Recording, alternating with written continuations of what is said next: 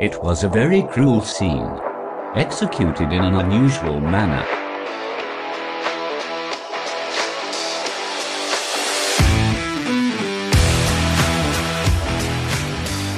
Hey, Cruel Coven. Hi, fluffy cinnamon rolls. I fucking want a cinnamon roll. They're so gooey and comforting. Ooh, gooey. Usually gooey things aren't comforting. No, but cinnamon rolls are. I already had my blueberry bagel today, so I'm doing okay, but I feel a bit hungry because I had my blueberry bagel at 5 a.m. You're psychotic. And it's fucking 9:45. I woke up 20 minutes ago. Okay, I'm Tori. I'm Katie. And this is Cruel and Unusual. The podcast. Someone's probably waiting for me to say, hey, all you cool cats and kittens. I'm not going to. Hey, all you cruel cats and cruel. I said cruel. Hey, all you cruel cats and crittens. Wow. That's all you're getting. I'm not gonna. It's not gonna be one of my greetings. This is TV land. I've not been doing as well as I was last time you heard from me. I'm sorry to hear that. Do you wish to explain? No, but I will. I just feel like my brain is overloaded. That's because you're overloading your brain with different things. I have so many things loading in there that they're all stuck on like 90%. Oh, fuck, not 90%, probably like 50%. All your tabs are open. All my fucking tabs are open. And there's music coming from one of them. And LimeWire and Napster has given me a few viruses. A couple, at least. At least. And so I just feel like I have like these little smoke signals coming out of my ears, like, fucking save me, please. Like your hard drive is overheated. You don't have a fan in there to cool it off. Or I put a book over top of my fan like I do, and then my fucking self just heats up. Well, you know what I'm going to do for you? I'm going to get a can of compressed air, stick it in your ear, and let it go. Yeah, no, I'm losing it. I don't even know what it is, really, but it's not here anymore.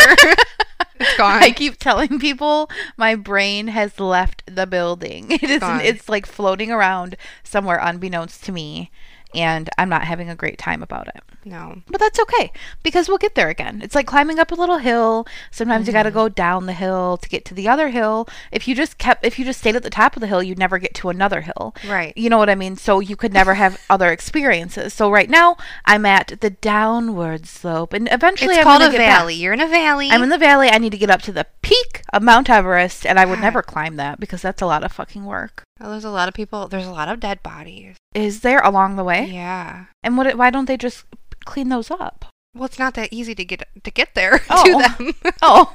They're frozen. Oh, in honey. like their hiking gear. But I mean, mountain climbing gear. Yeah, don't do that kind of stuff. No. That's why we don't do physical activity, contact sports, or sports of any kind. No. Except like sitting on my couch eating cheddar and sour cream. I could turn that into a sport. Yeah. And I'd win You every fucking time. You fucking would win. You are an avid family-sized chip eater. Oh, God. You love those. I do too. But I'm like, chips are not my thing as much as like Reese's. Yeah, you're sweets more, definitely. I'm so I can't. fucking sweet. It makes me sick to sit there and eat like a bunch of candy and chocolate. I don't even like chocolate. Yeah, I could totally eat a king-size Reese's every day of my life. Yeah, I could open a container of salt and just pour it down my throat. Yeah, and be happy. Oh my God, that makes me burn inside. One more thing before we move on to the question of the motherfucking day. I just wanted to announce publicly here on the podcast that I am about to gain, or maybe I already have gained, the Quarantine 15. Oh, because I haven't heard of that little. Well, I just made it up. Yet. Oh, I made it up earlier. Actually, I made it up, and I made it up. If anyone says they made it up or they heard it somewhere else, you're fucking lying because my brain made it up. Okay, in the midst of doing everything else that it's been doing, my brain made that up. Anyway, because my husband went to Sam's Club, and I didn't even ask for anything. I just said, if you see toilet paper... So this isn't my fault. No, I just said, if you see toilet paper, fucking run, sprint towards it, and fucking belly flop onto it and claim it. Because we need They have it at Walmart. They're stocked. Well, but we don't go there. Oh. We don't go to Walmart. I don't want to go in there. I know. I don't want to go in anywhere. And they can't do the fucking pickup order unless I wake up at an ungodly hour at the night. Anyway, so we get home or whatever, because I was at my grandma's mowing the lawn. You were mowing the lawn? Yeah. I was trying to be nice. Oh, how Rory sweet. normally does it, but since he went to Sam's Club, I decided to mow the lawn. That way he could get home in a decent hour. Gotcha. You know, just give me my fucking angel wings already, would you? Except not Victoria's Secret. I could never fucking do that angel I don't think runway I would thing. want to. That's true. Anyway, so we get home. I have the baby, obviously. I'm getting her out of the car seat and shit. And I've noticed, I turn, and on the counter, let me just tell you, I'm going to pull up a picture because I snapped a fucking picture. Let me tell you what I see over there on that counter. So I turn to my right, holding the baby, and he's like bringing all the groceries in, and I look over on the kitchen counter, and what do I see? A 24-pack of Velveeta shells and cheese, a 6-pack of Hormel chili with no beans, Oh, boy. and a 120-pack of Slim Jims. Ew, And those smell so bad. Finally, a 54, I think it was 54 pack, it's not in the picture, pack of Oreos. 54. I think that's what it was. And that's the moment in my mind I said, I'm getting the quarantine 15, honey. And then it just kind of stuck in my mind. I think I already have. Well, I probably have I think to. before. I'm going to gain another quarantine Yeah, 15. an extra. You get to, it like refurbishes, not refurbishes. I thought you were saying you get 2. You get 2. Like it starts over every month. And we've already Yeah. been doing this for a while. So Fantastic. Victoria, Katia. I have a question for you. Wow, look at those low rates. I'm Eagle Man. Oh. God. I'm not putting that in the fucking show notes again. We're not embarrassing ourselves even more. I love it. What is the scaredest you have ever been? Have you ever felt like you were going to die? And not like how you hype yourself up about like, oh my God, this might happen. In the moment, like something actually happening to you that you thought would kill you. I feel like the answer is yes, no doubt. Childbirth. Is that what you were going to No, say? I wasn't. Because once I got to that stage in childbirth, You were just like, ooh, once here we are. Once I got to that stage in childbirth, I was just like, it's fucking go big or go home time. That's what I said to Just myself. do I it. said, let's go, bitch, let's go. You gotta push your baby out, motherfucker. And then you're gonna get to eat some fucking Chick-fil-A. You starving bitch. Okay. Yeah, they starve you. No, they really fucking do. I made Tanner. It was terrible. I made Tanner. I brought quarters specifically in a baggie so he could go to the vending machine and sneak me food. They would have been mad at me. Rory wouldn't have. He would have No. been like, no. What if you throw up during labor Well, and then they we'll have do. to do that thing that they have to do because they scare you, you know? Yeah, Tanner's very like I said before. He's very supportive of all of my like bad things. Yeah, that I Rory do. is not, Rory is the exact opposite, God. letting me know that I should not be doing like eating what Oreos. Try hard. Yeah, for real. He's grounded. So I know that I felt that way before. Like when you asked me that question, I could feel it in my bone. Yeah, I'll tell you mine first so you can think. Okay. When I got into that car accident, because it took a long time for my car to stop because it was ice. It was all ice. And the only thing that was going through my head was, oh my fucking God, I'm going to die. I remember gripping the steering wheel, my eyes were huge. It's not funny. And I mean, I'm fine, so we can laugh. But I didn't even get hurt Right. at all. Right. But I was accepting that I was going to die.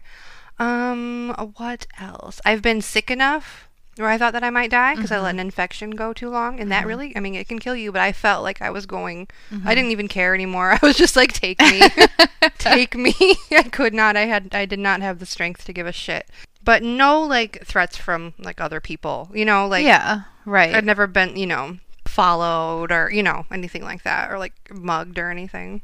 Just hearing about yours. Okay, so when I was in the hospital after I had the baby, and my blood pressure was like 190s over Yeah. 130s. Yeah. And they were like, you are lucky to be here because you would be dead if you were not here. You would have Yeah. had a stroke. That's so scary. Yeah. And I'm, like, texting you because I hadn't heard from you. Yeah. And I'm like, well, she just had a baby. I'm not expecting her to text me back right away. Yeah. Like she's probably sleeping or, busy. And Rory texts me on your phone. She's been in the hospital since whatever. I'm like, oh, great. Fantastic. I love to find out this way, Tori. yeah. But I know that you were sick. It was very scary You because did not have a moment to text me. No. When because I became like delusional. Yeah. Because of that drip thing that they have to put you on to get your blood pressure down. Mm-hmm. And I have a picture in my phone still, I'm pretty sure. It was magnesium, a magnesium drip. Yeah. It turns your face like bright fucking red. Does it? But I was the skinniest I've ever been in my whole life, honey. And it was right after having a baby. Yeah. Because it flushes you totally out and stuff. Right. But And you already feel like a deflated balloon yes, when you've had a baby. I was such a fucking deflated balloon. I still am. So, but that was really, really horrifying. When I was going through it, I remember like doctors coming in and saying, okay, we're going to have to move her to the ICU. And then Oh God, a different doctor came in, the hospitalist, and he or she, I don't even know what he or she was, said we might have to transfer her to Loyola. Oh God. And I was like, then I freaked out. Yeah. But that I was so fucking tired and just like too tired to care. Like, yeah, not care. I was but, just like, guys, fucking figure it out, because I can't do this anymore. Yeah. So that was the time. And there was another time I was thinking of when Rory and I had that bad car accident. Yeah, I remember when, that. Like, we totaled that fucking car. Yeah. And the lady just turned right out in front of us, and we were going 50. Down I don't know, what is 59? What does that compare? Like, it's not a highway. I don't know. I don't know. Anyway, we were going 50 down a fucking road, whatever, 4-lane road. And, I must have lost consciousness for a minute, because the next thing that I remember is I was screaming and I was inhaling the airbag dust. Oh, yeah. And it was burning. Yeah. And then the fucking OnStar lady came on and she was like, ma'am, you're going to need to calm down. I'm like, shut the fuck up. Don't fucking tell me to calm down until you're in a fucking car accident, you dumb broad. Right. Oh, and then these really nice people came. And they let me sit in the back of their car until the ambulance got there. They could have killed me, but they were a nice couple. I think they had accents, and they also had takeout food in the back seat. Oh. Yeah. How nice of them to sacrifice their hot food. Yeah, right. Wait, and there was one more time when that guy, not the guy that we told the story of on Route 6 in the truck, but when I was like 16 and Tyler and I were driving, and the guy who waved the gun. Oh, yeah. Then I was like, oh, fuck, we need to take cover.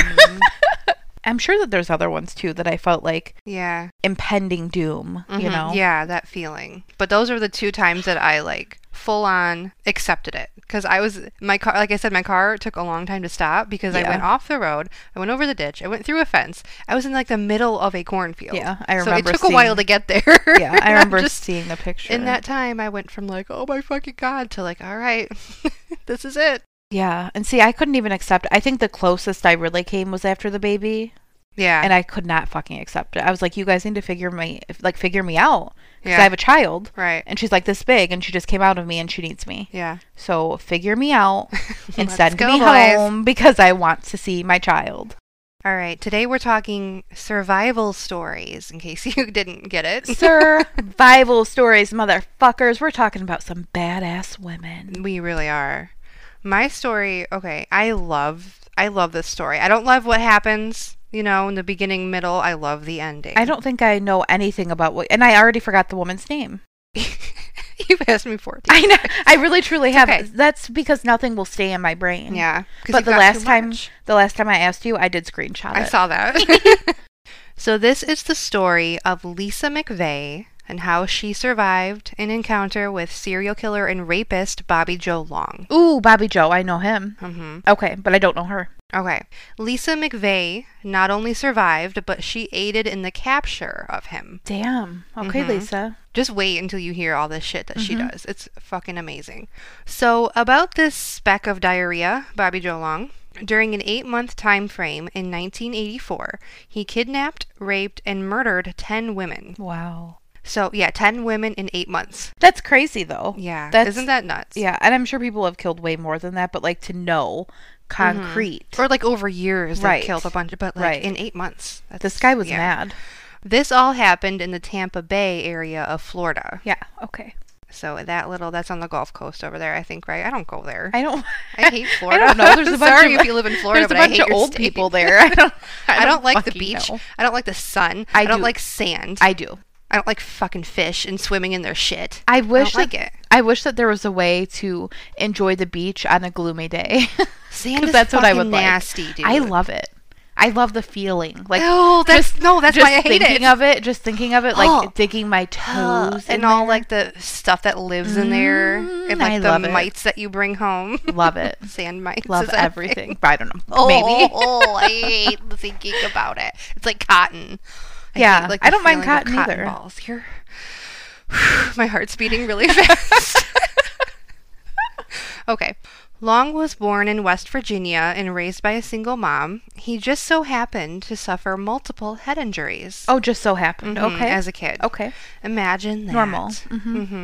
It's said that Long had a strange relationship with his mom. He slept in bed with her until he was a teen. Okay. Also normal. Once again, imagine that. No. I don't want to. Imagine that. No, just like, go figure. And whenever his mom would get a boyfriend, he did not like it one bit. Bates Motel. Okay. I'm following. Yes, it's Norman and Norma. Norma. In 1974, Long married his high school sweetheart, and they had 2 kids together before she filed for divorce in 1980. Probably because he liked to go to his mom's house for sleepovers. Probably. I wouldn't like that either. But I'm sure he just did all sorts of wonderful things. Sure. Sounds like a solid man. Yeah. Before he started losing his shit all over Tampa Bay, Long raped at least 50 women. Ew. And was known as the classified ad rapist in Fort Lauderdale, Ocala, Miami, and Dade County. Disgusting. He would find classified ads for small appliances to buy, and when he would go to these houses to look at them or whatever, if he saw that it was a woman home alone, he would rape her. He was tried and found guilty of rape in 1981, but the fucking prickhole requested a new trial, and the charges ended up getting dropped. Of course. Yes. Before all of this... Imagine that. Yeah, imagine that. Before all of this, he lived in Long Beach, California, and he used the same classified ad MO to find women home alone. He would ask to use their bathroom, pull out his trusty rape kit, and savagely rape and rob them. A rape kit. Just to even just think, oh, I need to have a rape kit. Like to think that far into it. Plan that far in. Ugh. Ladies... Don't put classified ads out. You know what I was thinking? Just if you are selling things, which a lot of people are doing, especially right now. The good thing about right now, I guess, is that you can do like curbside pickup. You can just be like, okay, I'm going to leave it out here, Venmo me my money. Yeah. But like when this isn't happening, so many people are so trusting. Yeah. You know what I mean? Like, come inside and get my couch. Especially okay, my here. friend's about to get here. Yeah. Especially here, like small town farm communities. I know at the police station in Morris, there's like a sign that says internet purchase meetup spot. Oh, really? So I think that's a good idea. And do it. And people, trust all your guts. Trust all your guts. If someone seems sketch, they are. They absolutely just are. Don't do it. It's not worth getting the $5 for your throw pillow. I will give you $5. Yeah. You can keep your fucking throw pillow. Don't. You need to, your guts. Your guts are right. Yes, trust them all. And if a man comes to your door and he's like, hey, I'm here for your blah, blah, blah, blah, blah, be like, okay, my husband, brother, uncle, and dad get home in 2 minutes. They'll be right here around the corner. Or just straight up say, you know, I don't want to do a porch pickup or at my house, because then they know where you live. Exactly. It's and not never only like put your fucking address out there. Right. Yeah. And make sure your fucking location services are off. We're not telling you this to be paranoid. We're telling you this because there are some fucked up people in this world. Yes, it's true. It's true. Yeah. So meet up somewhere public. Please. It's fine. And I'm not even saying like, oh, you should wait till your husband's home because your husband's your protector. But notoriously, if a man comes to your door and they see that another man is there, they're not going to try shit with you. If they know or see that you're home alone, they're going to try shit with you. And if you can't properly defend yourself, you're going to be fucked. Yep. Anyway. So he moved to the Tampa Bay area in 1983, and 1984 is when he began not only raping his victims, but killing them too. He'd drive around in his stupid little Dodge Magnum looking for women in areas known for sex work and in bars. You know what I was thinking when I was reading this about him? It's too bad that this was before Eileen was killing people. I knew you were about to say that. That's so fucking true. Right? Because he deserved it. Yeah, 1,000,000%. She needed to take him out. Damn it, Eileen, where were you when he was roaming the world? He'd persuade his victims into getting in his car. He'd take them back to his apartment, bind them with rope and collars. I just hate that.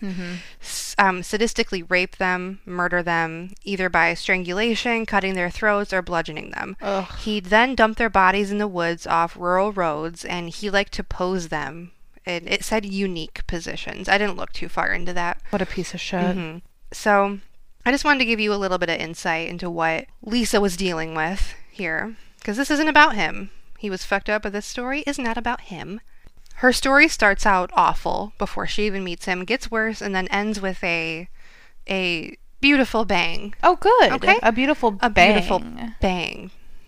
Like, not from a gun. oh, okay. Just like a firework. Gotcha. Okay, like an Like that. explosion. So Lisa didn't have a great childhood either. She was born to an alcoholic and drug-addicted mother who eventually ended up living on the streets.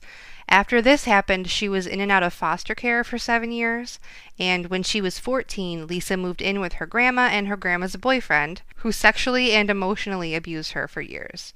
She said that he would hold a gun to her head every time he molested her, grandma's boyfriend, and this, of course, left her depressed. Obviously. And she'd gotten to the point where she couldn't take it any longer. She couldn't cope with the abuse and the trauma from the abuse anymore, so at 17, she decided that she was going to end her own life.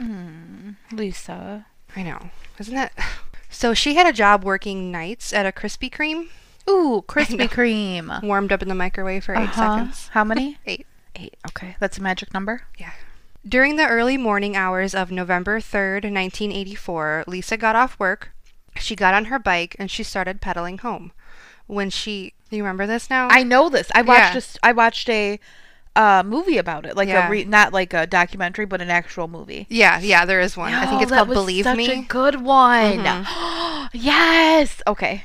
When she got home, she was going to carry out the plan she had for taking her own life. She even had her suicide note already written. That fucking, squeeze your heart. Yeah. But fate had a different plan for Lisa. A driver in a car came up on her from behind as she was bicycling on the sidewalk and honked their horn. Lisa ignored the car at first. She kept on riding. She turned around a few minutes later and saw this same car was now parked in the parking lot of a church.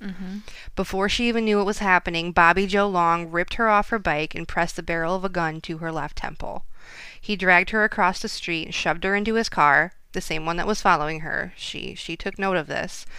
She noticed a huge knife sitting in between the seats before he blindfolded her. He bound her wrists and her feet, reclined her seat back, and drove off. This is a direct quote from Lisa. Quote, "Here I was thinking about killing myself, and now I was going to be fighting for my life." End quote. Lisa, though, was fucking smart, and at only 17 years old, she had more wits about her than I've probably ever had in my entire life. Yep. She decided she wasn't going to die that night, so she had her eyes most of the way covered, but with the blindfold still. She was able to kind of peek out, and she made it a point to remember every single detail that she could. She managed to see the word Magnum on the car he put her in, so she remembered that, and she kept track of how long she was in the car for, about 30 minutes, and she was able to discern that his apartment was somewhere near a wooded area. So she got that much. She even counted the number of steps it took to walk up to his apartment. I would never think of this. Nope, neither would I. Being that scared. Yep. Never. She made it a point to remember that it smelled new inside, like new carpet or paint or furniture or whatever. He smuggled her into his apartment and raped her at gunpoint repeatedly over the course of 26 hours. She said that he raped her so many times that she lost count. Lisa tried to figure out Bobby's appearance by feeling his face.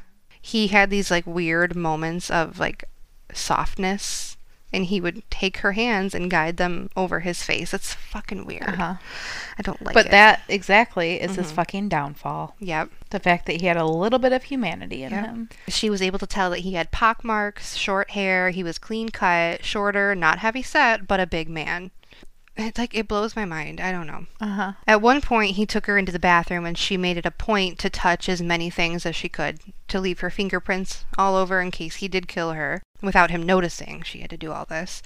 Lisa even knew how to act to give her the best chance at survival, because she said he was really aggressive, and she just did whatever he said. She was scared that he would kill her if she didn't comply.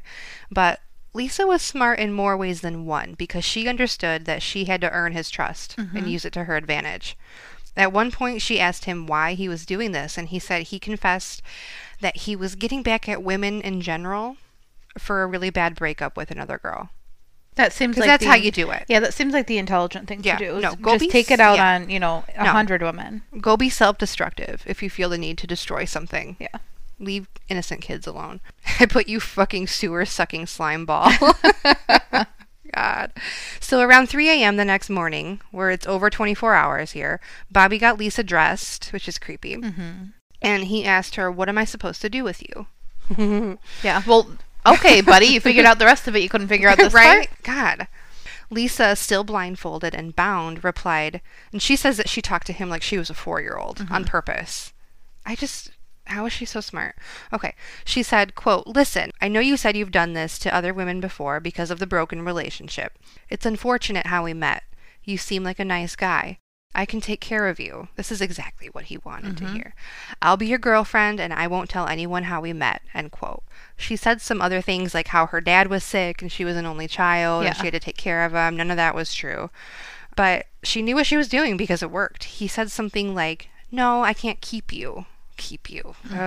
He asked her where she lived and said that he could drop her off in the area where she lived, so he did. This is another direct quote from Lisa. Quote, "I think he took sympathy on me, but I don't know why he didn't kill me. He drove off. I pulled my blindfold down, and the first thing I saw was this gorgeous, beautiful oak tree. That's the moment I knew my life was about to change for the good. I saw the branches of a new life." End quote. Lisa also got a quick peek at Bobby's face when she lifted the blindfold before he sped off. So she goes to the police and tells them everything, his description, all of those minute little details that she cataloged away in her brain. Like the steps going up to the apartment. I don't understand how. I love it. She was even able to tell them roughly what time he stopped at an ATM on the way to drop her off, and she knew because of what TV show was playing before they left. Yeah. I would never even think of that. No. And she said when they stopped at this ATM, they were close to a Quality Inn and a Howard Johnson's motel.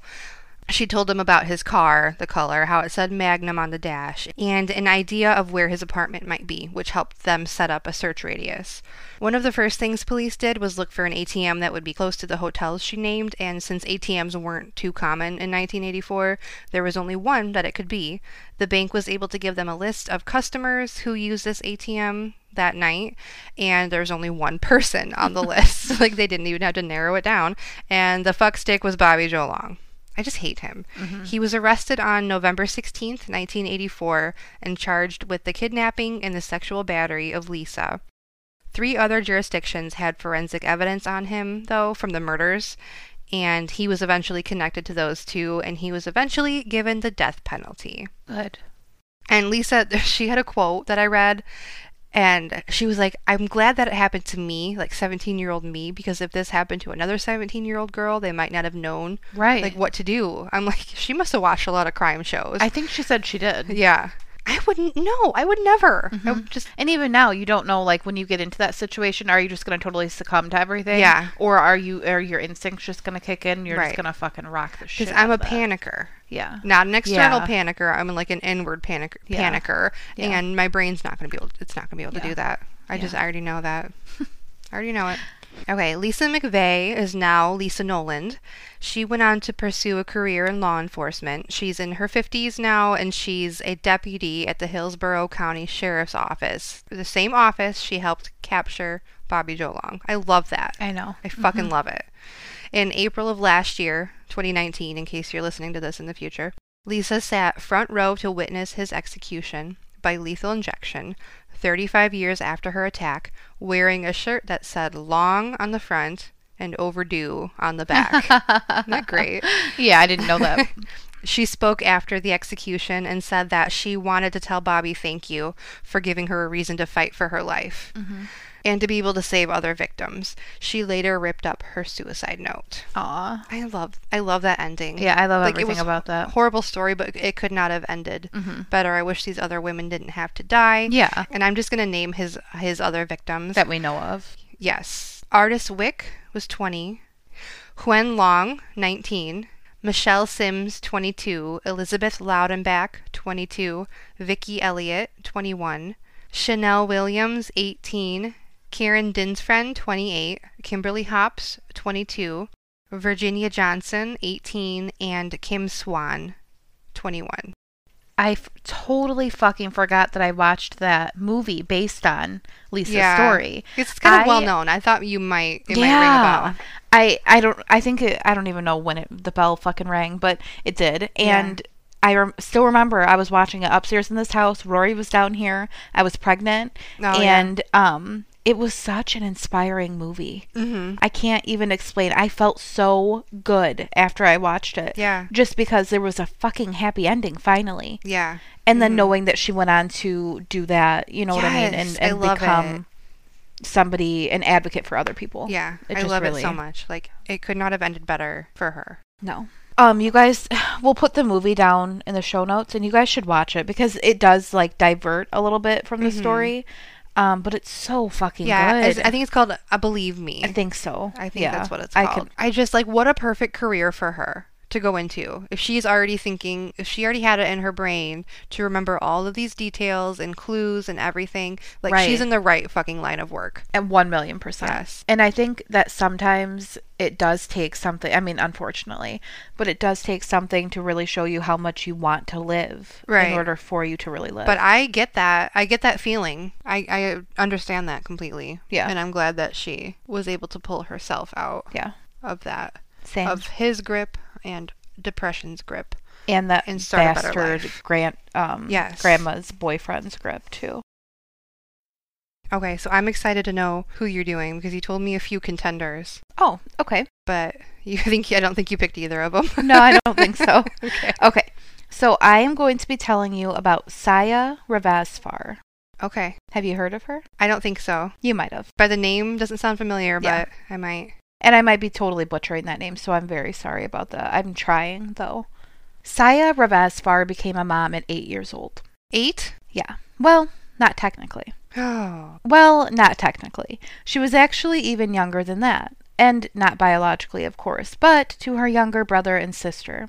She was not only a sibling, but also looked out for them and took care of them as if they were her own, because their mother chose drugs, alcohol, going out, and meeting men over her 3 children.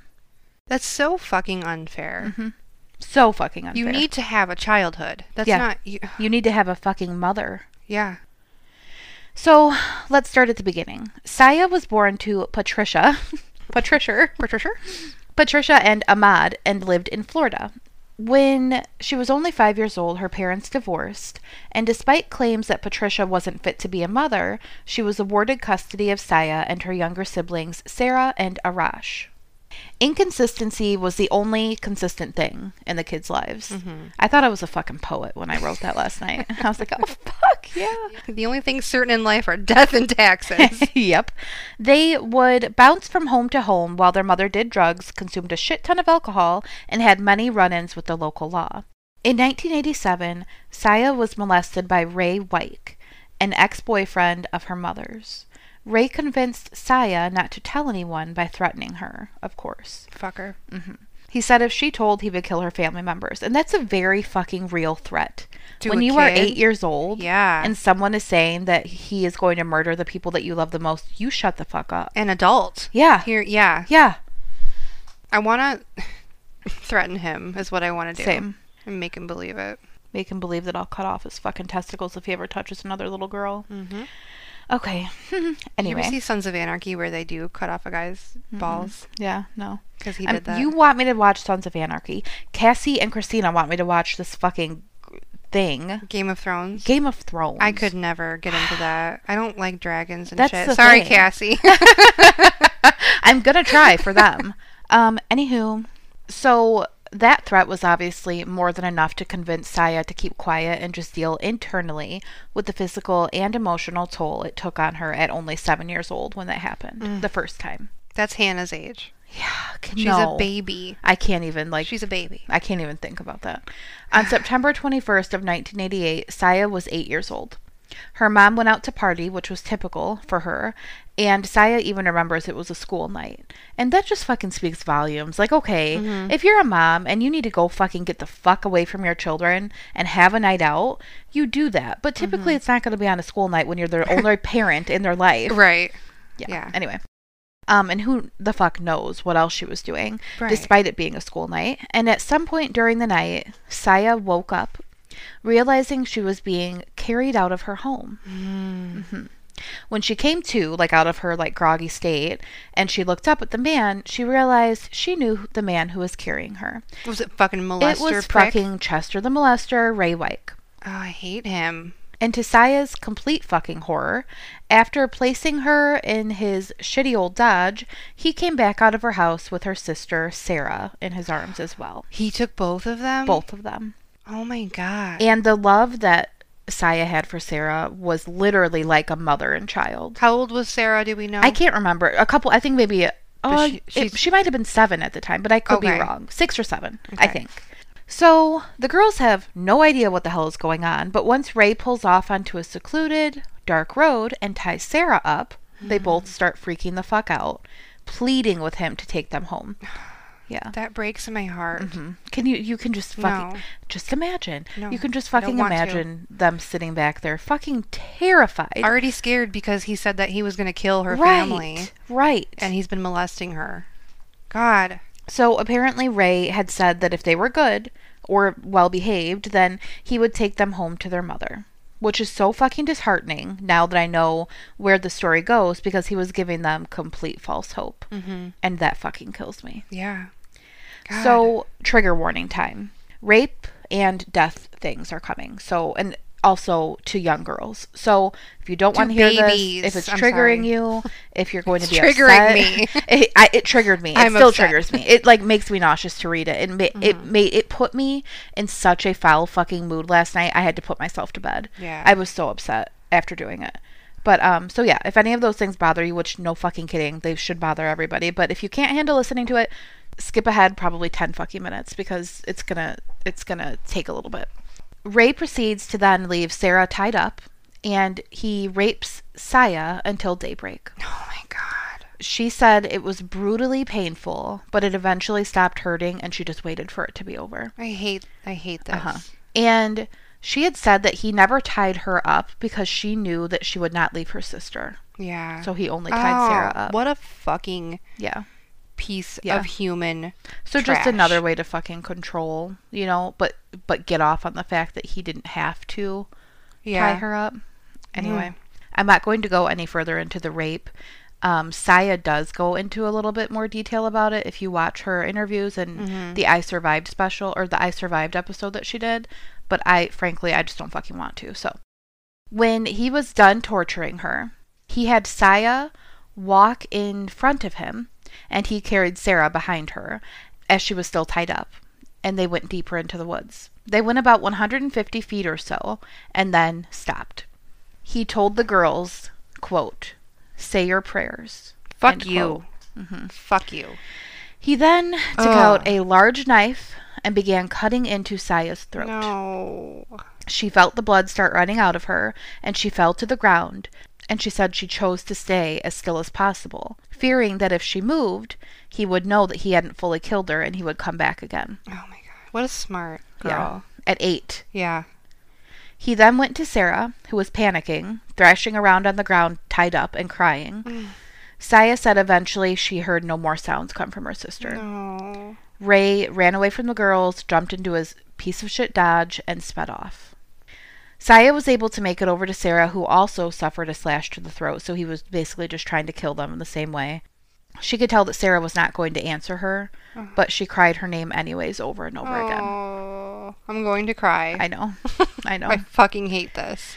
Why are you doing this to me? I know. Eventually, realizing that she wasn't going to be able to help Sarah, and knowing that she needed to get herself help, she was smart enough to make it out of the woods into the road, and she flagged down a passing vehicle, which had a couple inside of it, who luckily just happened to be in the right place at the right time. Oh my God. This girl. At 8. Yeah. The couple reported that she had one hand up in the air flagging them down, and another pressed up against her throat to try and slow her blood loss. God. They immediately took her in and drove her to a store to call for help. This was like right around when cell phones were coming, like the big brick phones, or maybe not even then, I don't know. So they got to the store and they called the ambulance. So while on the way to the closest store, Saya told them that a man named Ray took her and her sister from their home, and that Ray killed their sister. Is she alive? No. She did die? Yeah. Oh. I'm sorry. I thought you were going to tell me they I found fucking her. wish. I fucking wish. So while this fucking 8-year-old has her throat slashed open, was just raped for hours on end, saw her sister die, and tried to struggle to get to the fucking road, had her neck bleeding, cut open. Mm-hmm. She was able to say this because she wanted to make sure that her sister did not die in vain. Yeah. She wanted to make sure that if she died, people knew that Ray was the one behind it and he would pay. So, yeah, even in those moments, she knew how important it was to make sure that they knew that Ray did it. Mm-hmm. Once an ambulance got to her, they raced to the nearest hospital. Saya's heart stopped beating on the way. Oh. Yeah. They were able to get it restarted again, but it stopped again 2 or 3 more times when she got to the hospital. The knife nearly missed her jugular vein, something that doctors called a miracle. Wow. Mm-hmm. Saya survived. Her sister did not, and she was hungry for fucking justice. Yeah, good. So am I. Let's fucking get it, bitch. So, police were able to track Ray down and found his bloody clothing still in his home. What a dumb fuckwit, right? Yeah. Good, but right. Dumbass. Yeah. He was ultimately tried for his crimes, Saya even testifying against him. Good. Like wow. a baby. And that was, I mean, it made a huge impact on the case. That's good. They don't do that a whole lot, though. No. So they must have really thought she had, the resolve to get through that and do it. Wow. It sounds to me like, I mean, clearly she was forced to grow up at a very young age and raise her younger siblings. So she probably was very, composed and, very factual about things. Right. So, yeah. So Ray was convicted of first-degree murder, sexual battery, 2 counts of kidnapping, and attempted murder. Okay. The bastard was sentenced to death. However, he managed to appeal and avoid his execution for 15 fucking years. Fuck you, piece of shit. Ultimately, he succumbed to cancer in 2004, which just fucking irritates me. I hate that that's the way he died. I know, but I hope it was drawn out. I hope it was long and painful. Same. After all of this bullshit that Patricia put her children through with her negligence, that was her fault that happened to her. 1,000,000%. Obviously, Ray's fault. It was too. the man's fault. But it was Patricia's fault that she put her in that situation. Yes. Because Ray would have never even had the opportunity. Right. To, number one, know who she was, probably be who she was, be where she was, get into her home. Her mother was leaving them in their house, 8-year-old at the oldest, while she went out to fucking party. But he would have found, I'm sure he would have found someone. Other little girls. Yeah, I'm sure. But no, piece of shit mom. Yeah, 1,000,000%. She should not have control. She should not have her children. No, but ultimately, he's responsible for what he did. He's responsible, but I feel it wouldn't have happened to her child. Okay, in this context, because she's trying to get them back. She wants to keep custody. She doesn't fucking deserve that. No. So their father was awarded custody of the children, and Patricia tried to appeal the decision and fight it many, many times over years, and it just got nowhere, which I'm fucking glad about. She wanted to be a parent after she had already failed her 3 children. Right. Yeah. So Saya said that her father is truly her rock in life. And the main reason that I chose to do this story is because of what Saya turned her story into. So she said that throughout her life, she has been told time and time again that she's a survivor, but she prefers to be called a fighter. Aww. And I think that that's really fucking cool. Yeah. Saya chose to dedicate her life to help put the quote-unquote monsters of this world away, she said. She passed the New York State police exam in 2001, got married in 2010, and has a little boy. I think he's 8 or close to it, if not. So that's, she basically similar to Lisa. She became a cop too. That's awesome. Yeah. Aww. I just think it's so fucking cool that she found a way to turn her story into something that was more empowering than disempowering. Right. Is that a word? Because it would be so easy to just let it eat you alive for the rest of your life. And she said it took a lot of years of therapy sure. and working on herself and working through, her anger with her mother and her anger with Ray and her anger just about her fucking life situation in general. Yeah. But you can tell that she's just in a really good fucking place. And I'm sure that there are I'm sure that there are moments when, things aren't easy for her. But just the way that she composes herself. Yeah. And the life that she's chosen for herself. I just think it's really fucking awesome. I love survival stories. Yeah. And that's that. They lived. They lived. Our love girls that. lived. I love I it. really wish that Sarah would have made it, and I'm sorry that she didn't. And it breaks my fucking heart that she died like that. But her sister was literally her champion and got that piece of shit put away for good. And he never touched another little girl again. I So. could cut off their balls. I could cut off everything on them. Tori. Katie. Reading, watching, listening. Reading, watching, listening. I am still reading the same fucking book because my life is in shambles. Rewrite the Stars. Yeah. Still reading that. It's a great book. I just haven't got through it. And I'm watching nothing. I haven't been watching anything. Did you watch her I Survived episode? Yeah. I did watch her I Survived episode. I watched her I Survived episode, and I have not listened to anything either. I've basically just been, I had to edit my book back from the editor. I sent her a new book. And then Crystal and I decided to put this fucking masked author thing together on a goddamn whim. You're doing too much. So I'm just doing all of that shit and you're spelling everything wrong. It's your turn to write your chapter for our book. Yes, and I do want to work on Ravensgrove. I'm not getting on you. That's not what I'm doing. I'm tomorrow. Just adding to the list. That's Yeah. all. There's a big fucking list. So yeah, it never ends. It really truly never ends. So those are all of the things that I'm not doing. And Katie. On the kick drum. Come. On the kick drum. Katie on the kick drum. Come. On the kick drum. And ting, and ting, Okay, you gotta stop. Okay. Katie. I finished Little Fires Everywhere. Oh, fuck. I stayed up till 2 a.m. last night. I watched that too. And I'm so mad that it's over. I know. I thought they did a really good job with it. It did stray from the book quite a bit. But they did a good job. The costume design was fucking awesome because it was 1997. Yeah. You don't see a lot of TV shows set then. Right. Usually if they're in the past, they're like a lot further in the past, but this is a time that like we were alive and remember well, and just all the small subtle little details, like, oh shit, like the one kid said, okay, I'll go to homecoming as long as they don't play that fucking Sugar Ray song. Yes. And I'm like, Sugar Ray. Yes. Like, yeah.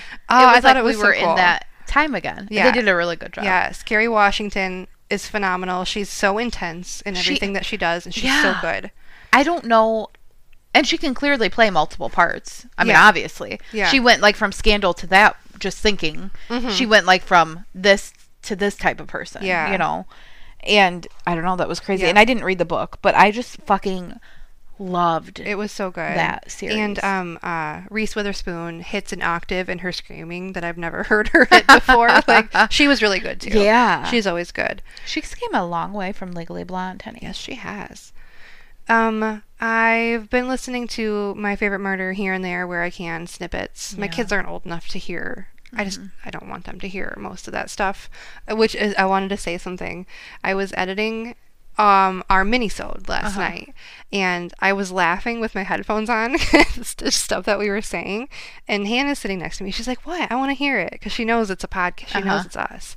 And so I unplug my headphones and play it, and like the word fuck was said like 3 times, and she's like, oh, bad word. She goes, you gotta delete that. You gotta delete that, Mom. Just delete that bad word. Like, okay. So we can't say fuck anymore, guys. Sorry. Well, fuck. Reading, I'm actually started The Great Gatsby, rereading it. Okay. For one of our secret projects that we have coming up eventually. Eventually. So, yeah, that's it. And you're reading What We Forgot to Bury, right? Yes, I am reading that one too. Yeah. It's good. And Pride and Persuasion, like a lot. Oh, God. Yeah, I don't think I'm really reading anything besides that one. Yeah. You've been doing a lot of other shit. Shit is the best way to put it. All right, guys, if you want to send us hate mail, love mail, indifferent mail, you can do that at cruelandunusualthepod at gmail.com. You can join our Facebook group. It's Cruel and Unusual the group. What else? Oh, our Instagram is at Cruel and Unusual the pod. Our Twitter is at Cruel Unusual Pod. We don't tweet, but follow us. I saw we tweeted. I did. I tweeted twice last week. Yeah. Wow. We've got our Patreon. That's in our link tree and our bios all over the place. It's a fun time. You get some free stuff and some behind the scenes access, so to speak. And you can find our merch link too. Merch link so you can get your Merch. Trust All Your Guts sticker. Trust all your guts. Or your Talk True Crime to Me sticker. I want to make a blueberry bagel design. Oh, good idea. We gotta You think guys, of I something. fucking live for those goddamn blueberry bagels. I can't honestly, quite honestly, cannot live without them. If I do not get to start my day off with a fucking blueberry bagel, it's just shot. As of right now, the dark horror is me. The dark whore is Katie.